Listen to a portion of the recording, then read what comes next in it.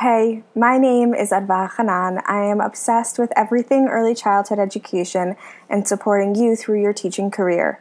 I help you feel supported, encouraged, and continue learning throughout your time inside the classroom.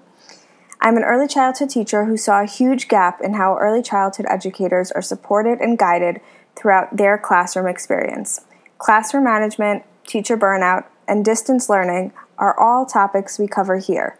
So get ready to learn, grow, and become the teacher you've always dreamed of. Let's make an impact together. I had the absolute pleasure of welcoming Ria Simon onto the podcast. Ria is a community ambassador at Hi Mama.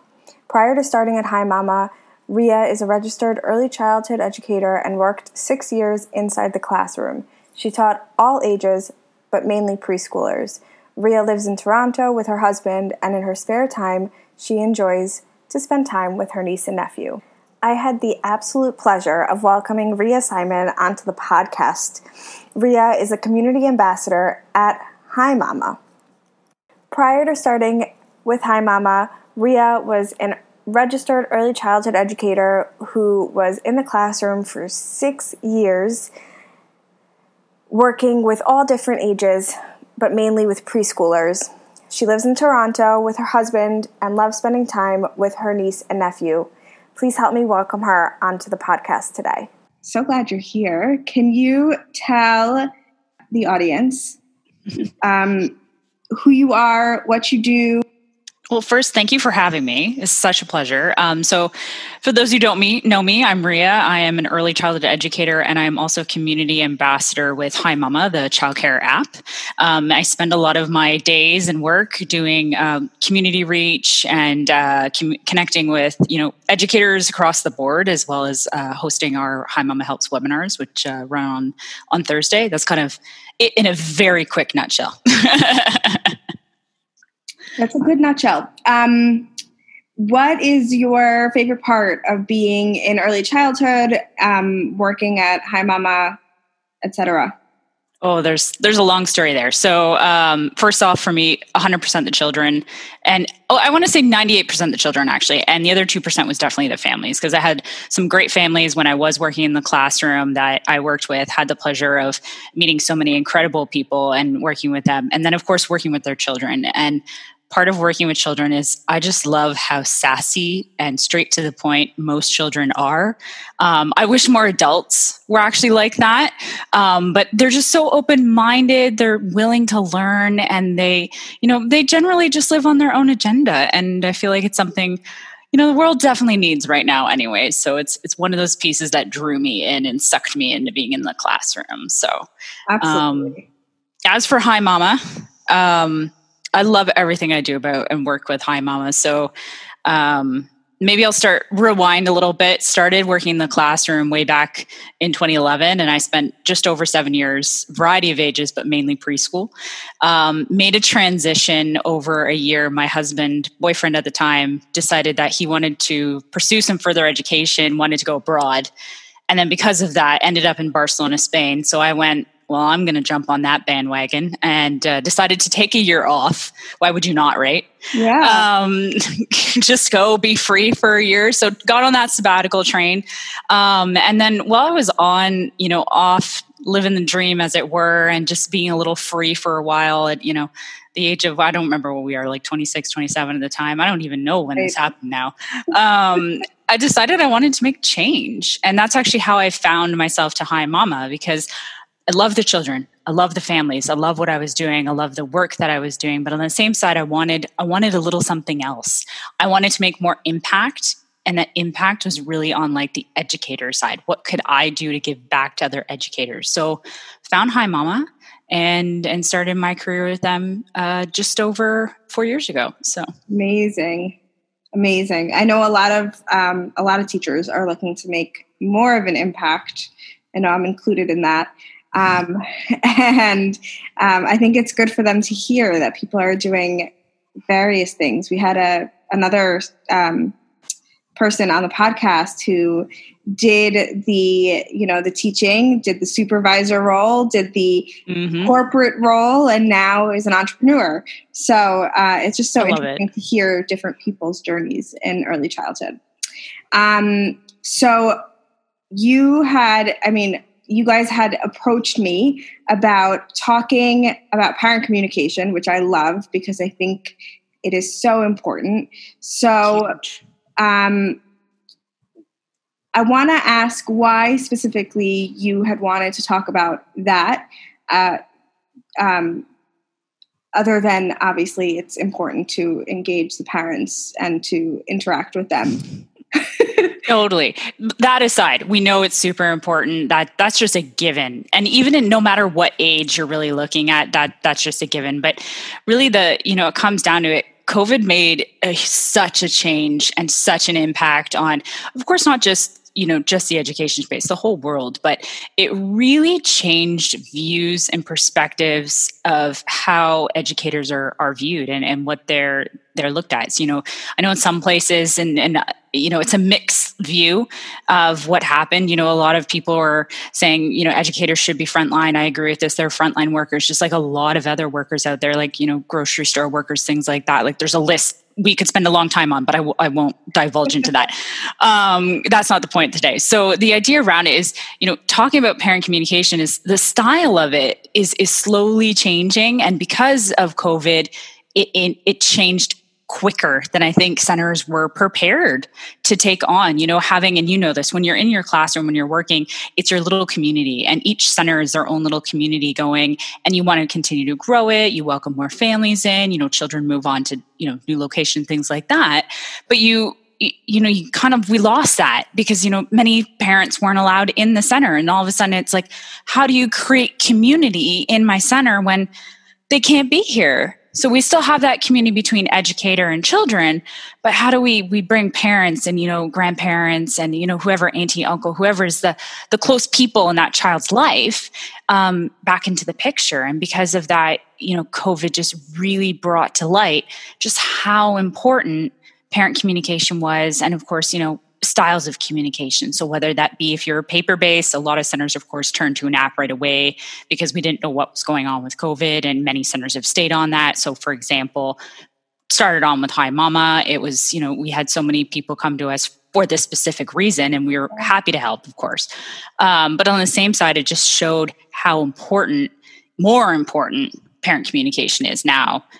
And I think it's going to stay that way. I think we're going to see this positive impact moving forward. Absolutely. I actually spoke to someone, I want to say like last summer, who told me that her child's daycare didn't communicate once COVID hit. And it was really disheartening to her. And this is just from a parent perspective, which is crazy to me because COVID hit and I was calling parents. I was FaceTiming the kids. I was reaching out because that's what needed to happen. Mm-hmm. And I know a lot of daycare centers especially turn to apps so that even if the kids are in school and the parents can't be there, they at least can see what's going on. And I know that this year, I spoke to a parent this morning actually, and she was like, it killed me that I couldn't come into the school. Oh man. She's like, the first day I saw my kid's face and I just bawled that I couldn't come inside. So, especially with parents, like I personally don't know how parents felt when like first times moms and dads or whoever it may be, like imagining them having to leave their wee one of whatever age with someone who they've met sadly with just a mask on. And it was that glimpse, like you said, it was the glimpse inside of being able to see what it was almost like you weren't allowed, it was almost like jail because you weren't allowed to see what was going on in there. Mind you, it wasn't that, I promise folks, it's not that style. But the same side, it's like, what do you do? And like you said, so many educators got so creative from, email, Zooms to like you said, FaceTime, WhatsApp, whatever it was, they were accommodating with families. And it was so amazing to see what they were coming out with and how they were doing it. Yeah. This parent is actually a first-time mom. It was her first time sending her first child. Oh no, Mom. So, you can only imagine. Her child actually had me in the class, but she was telling me that the first day was really just really, really hard for her. Oh man. She said she went home bawling, like called her husband. She was so upset. So yeah, communication is definitely important. And honestly, it also forms that trust with those. So to go off of that and the importance and the different styles of communication, how often do you think teachers should be communicating with families to make that connection, to form that community? Honestly, it's going to come down to of course, does your center do something specific? So like, obviously you would follow what you guys are doing there, but it's also going to come down to, the family specifically. So for example, the center I worked at, we were paper-based, we were sending home daily reports. We were obviously doing face-to-face communication. This is pre-COVID, folks. We can all try to remember that. At the time it was like definitely the go-to, but then of course, at the other hand, I had a couple of children in my care who, variety of different, superpowers that I worked with. I had one little guy who had seizures quite often. And I had mom's cell phone number, and, I would text her, just appropriately on, when she needed a tip or anything, or, usually it was on like a break, and I just let her know if he came in really rough, that he, got better over the course of the day. And then of course, on the seizure sides of things, those were just important pieces to continue to communicate, as well as having it written, so that she knew when he went home at the end of the night, what actually went on and how he was doing. So, it really comes down to the family side of things. I personally, when I get there and when my time comes, will probably be that more digital forward parent and being like, I forget now. So please message me in some format, whether that be email or app or whatever it may be. But on the same side, I'll need to see it 40 minutes from now because I totally won't remember what you just said to me. So it's a big piece of getting to know your families. Like you said, establishing those relationships and then finding out what's, going to work best for your family members. You might find yourself in a variety of communication pieces, and that's okay, because it will, at the end of the day, your parents will turn around and acknowledge you for the supporter you are, for the, how much knowledge you have and how much you're sharing with them. So yeah, for sure. I know that I worked within a school. It wasn't a corporate daycare or anything like that. Mm-hmm. So things were everything's different in every community, I guess you can say, or center. Yeah. But for us, it was newsletters every week. There you go. Yeah, see, I hated, but but I know the parents appreciated seeing pictures and seeing what their kids were doing, especially this year when they couldn't be inside the classroom. 100%. Those pictures, videos, those, like you said, those snapshots of what's happening, they were so key this year. And hopefully moving forward, that part sticks, because it still gives you, even when you can go in, gives you those great memories when you do get to look back on them. So for sure. I still have pictures from this past year that I look back on. I'm like, oh, I remember that day. So there are all forms of communication when it comes to in getting parents information, getting them pictures, videos, etc. What do you find works best, whether that's for you or for teachers that you have seen over the years?